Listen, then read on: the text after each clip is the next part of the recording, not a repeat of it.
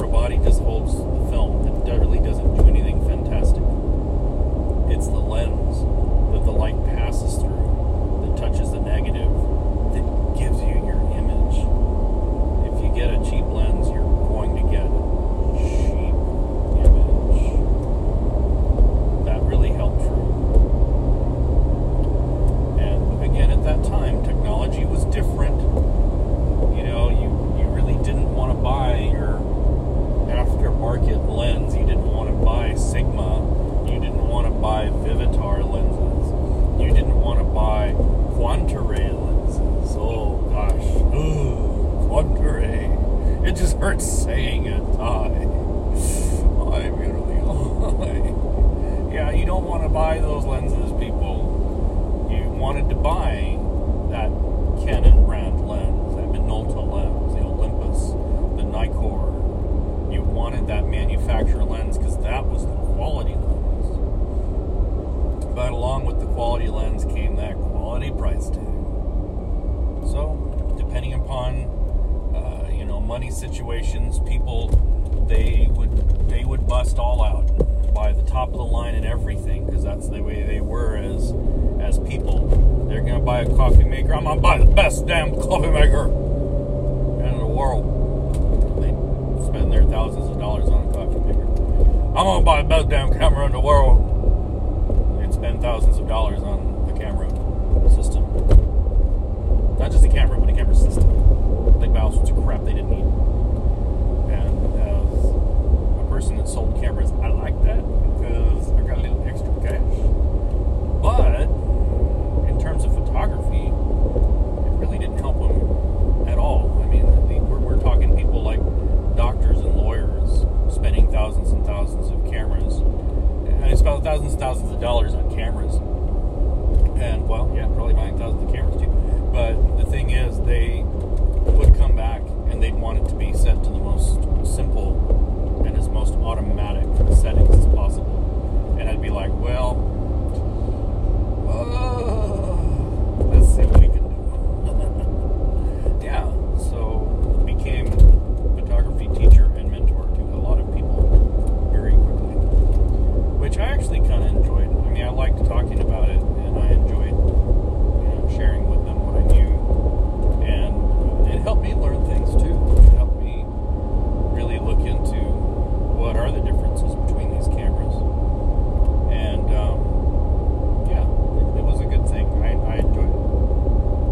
And so these cameras that people would buy, again, film cameras. It's very basic, very simple. That's all you need. Something to hold the film. It'd be helpful. It'd be nice to know what frame you're on, so you don't have to mentally count it out and advance the film to the next frame. And you want something reliable. That's it. Just about any camera manufacturer could deliver that. But then the world of autofocus came into the play, and then cameras got less metally and more plasticky and lighter, because people complained how heavy metal cameras were with motor drives on them. And they're like, it hurts my hand, man. And I'm like, yeah, well, they're heavy, fool. You got motor in there. Yeah. Like a little 4-cylinder engine, man. It's tiny, but it's heavy. It's a lot of gears, a lot of metal. Little metal. So, yeah, that got heavy really quick. And so people went to camera composite bodies. Still, a metal inner frame and some aluminum parts, some magnesium parts. But for the most part, a lot of plastic and circuit boards. Oh, yeah. Circuit boards galore. And little ribbon wires and cosas that look like they belong inside of a computer instead of a camera. And yeah, there was a lot of that stuff. And so cameras changed. Overnight, they changed to autofocus. And some manufacturers, like Canon and Minolta, they went and they completely redesigned their lens mount. Oh, people were pissed. Because they couldn't use all these lenses that they had for their manual cameras. That's money that they invested in a system. It's like, I gotta start all over. And people immediately said, it's because they want you to buy more. They want more money. No, the real reason why is because as technology changes, so does opportunity.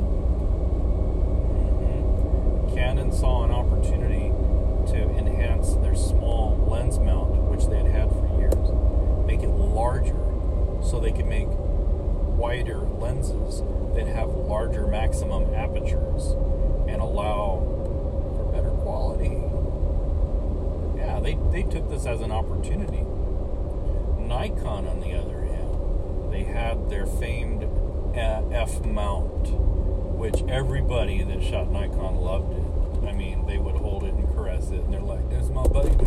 And that's the thing, you know. They had their Nikon camera.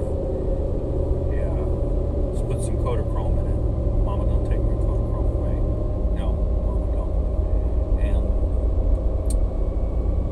you know, that F mount is something they still use today in their digital cameras. They've modified it. They've added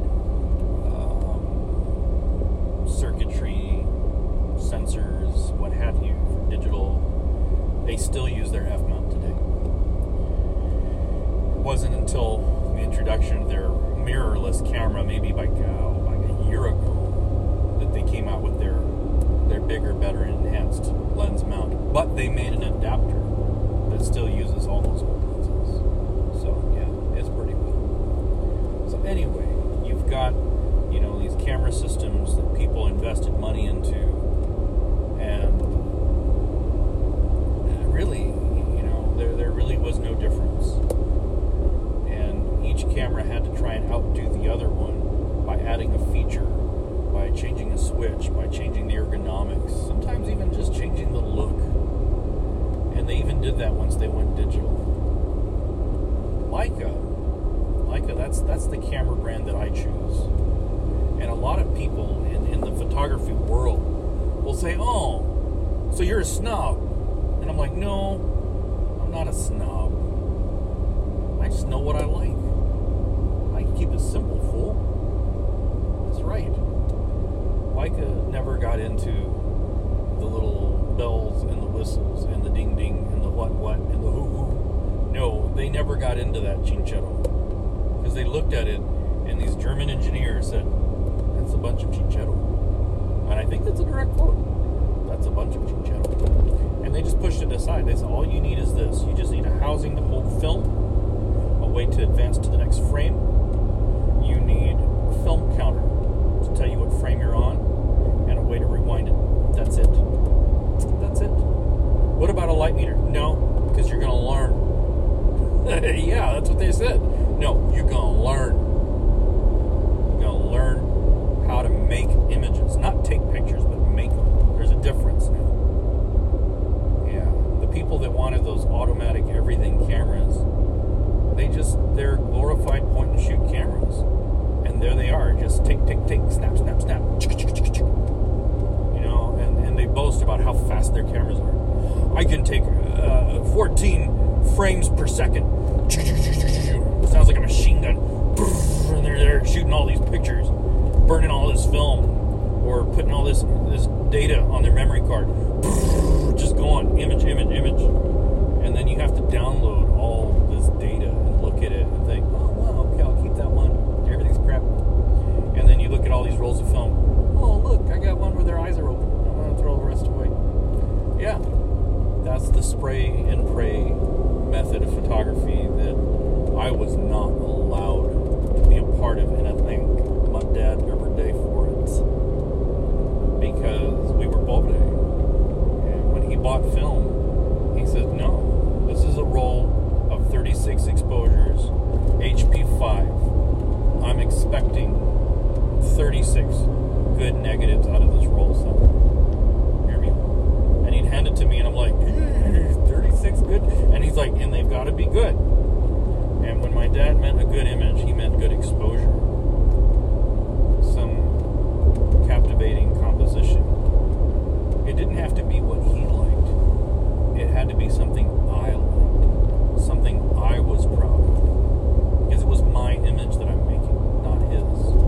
And he knew that. He taught me that.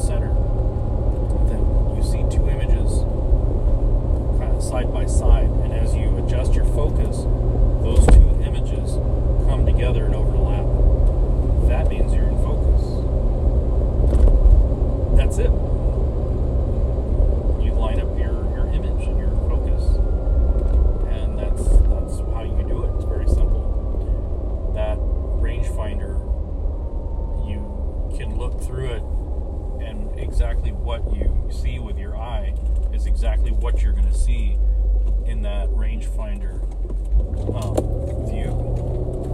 So you're not obstructed by limited light. You're not obstructed by all this other things around you, all this other information and chinchero. No, it's very clean. It's just quite literally, here is your image. Focus on your image. This is it. And so, yeah, when I learned how to photograph, I learned with a really old rangefinder. Then I went to an SLR. And it wasn't until a few years ago that I went back to the rangefinder. And I missed it. I really did. I missed the simplicity. And since then, that's all that I've been using is my rangefinder. I do have a digital SLR, or had, rather.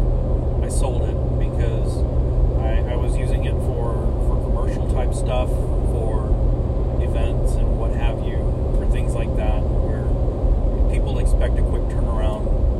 And it's just sometimes that's just more practical than trying to run film. It just keeps life simple, and it's great for that kind of photography.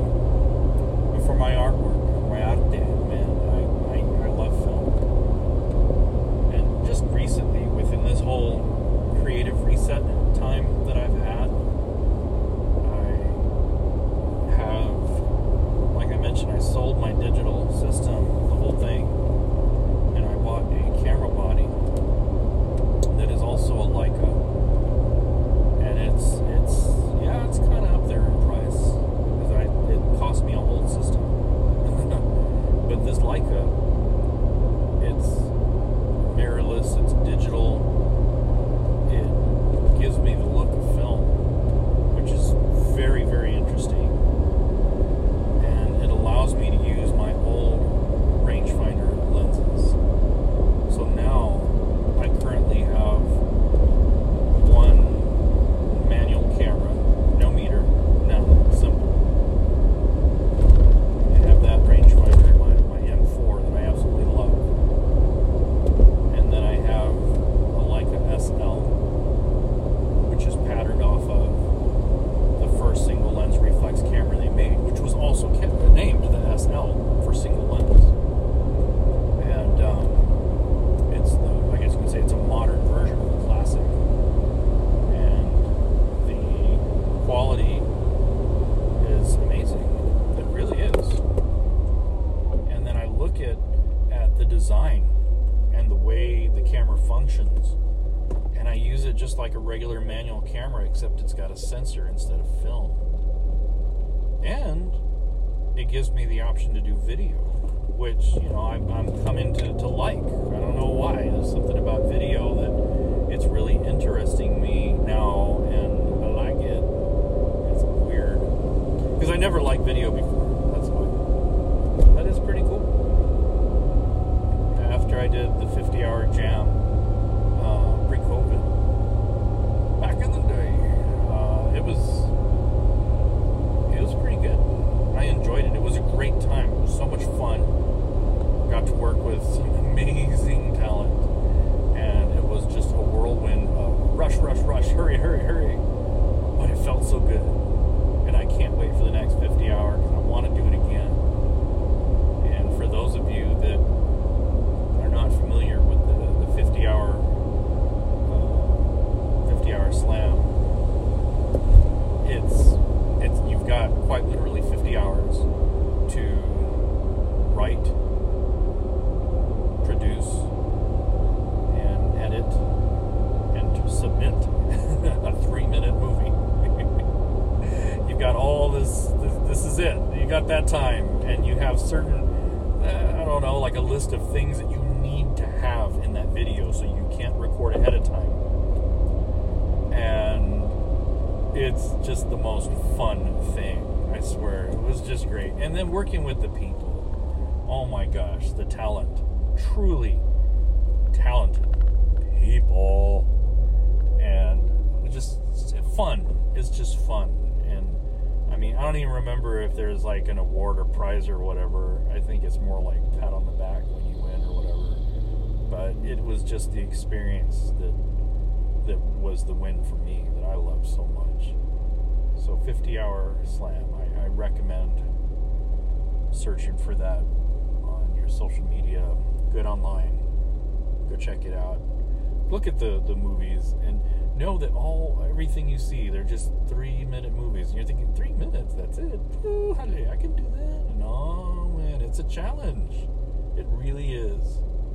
But it's a fun time. Good time. And so yeah, that's where I'm at. In this creative time, I've made some changes to the equipment that I use. And I've had the opportunity to photograph with this camera once already. I photographed a couple of friends as calaveras. And the images were stunning. And that was the very first shoot that I did. And I honestly didn't even know how to use the camera. All I did was put it on manual and remembered my education that my father gave me. Yes, that foundation of exposure, imaging, lighting, just everything my dad taught me. I put it right back into this camera.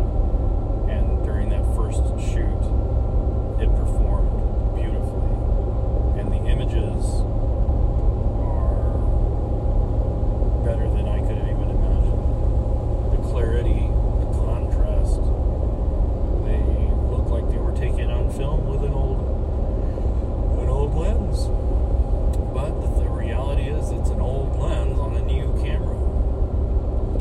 So it's really something else how people, they get all emotional about their cameras. And I admit I probably would too, but not to the point to where I'm going to be angry and start insulting people. But one thing I will say about Leica is that yes, it is an expensive line of camera, but I've never worked with a camera as beautifully crafted. I've never worked with a camera that puts all the little bells and whistles away and out of the side so that all you see is your image and your photography background, your understanding of apertures and shutter speeds and contrast, lighting. The way you understand photography is so easy to translate in a camera like this. That's why I choose Leica. Not because it's a snob thing, not because it's a status thing, or because of any other thing. Is that Leica is a tool. You don't want a hammer with a backup beeper that beeps every time you swing back and then has like automatic dampening for your hand so that your hand doesn't become fatigued, and you got all these Cingetto on your hammer that you're like, you know what, I just need to put that nail right there. Just give me a good old-fashioned hammer, wooden handle, pop, one hit, there's the nail in the wood. Yeah. Well, that's what this camera is. It's just simple, straightforward. Take the photograph. And if you make a mistake, you know what your mistake is. Because you see it. You see it in the film. You see it in the digital image. You see where your error is, and it helps you understand and learn how to correct that. So that's, again, the uniqueness of the simplicity of cameras. You don't have to get all the whiz-bang Cingetto. Sometimes a good old-fashioned, vintage camera, something you can spend probably even less than $100 nowadays, will give you the most beautiful images, because it has nothing to do with the camera that you use, but it has everything to do with your composition, everything to do with your creative vision. So, con permiso, I'm going to pick up my SL and I'm going to take some images today. on this gray, overcast day and kind of document what's happening in Spokane. So, bueno.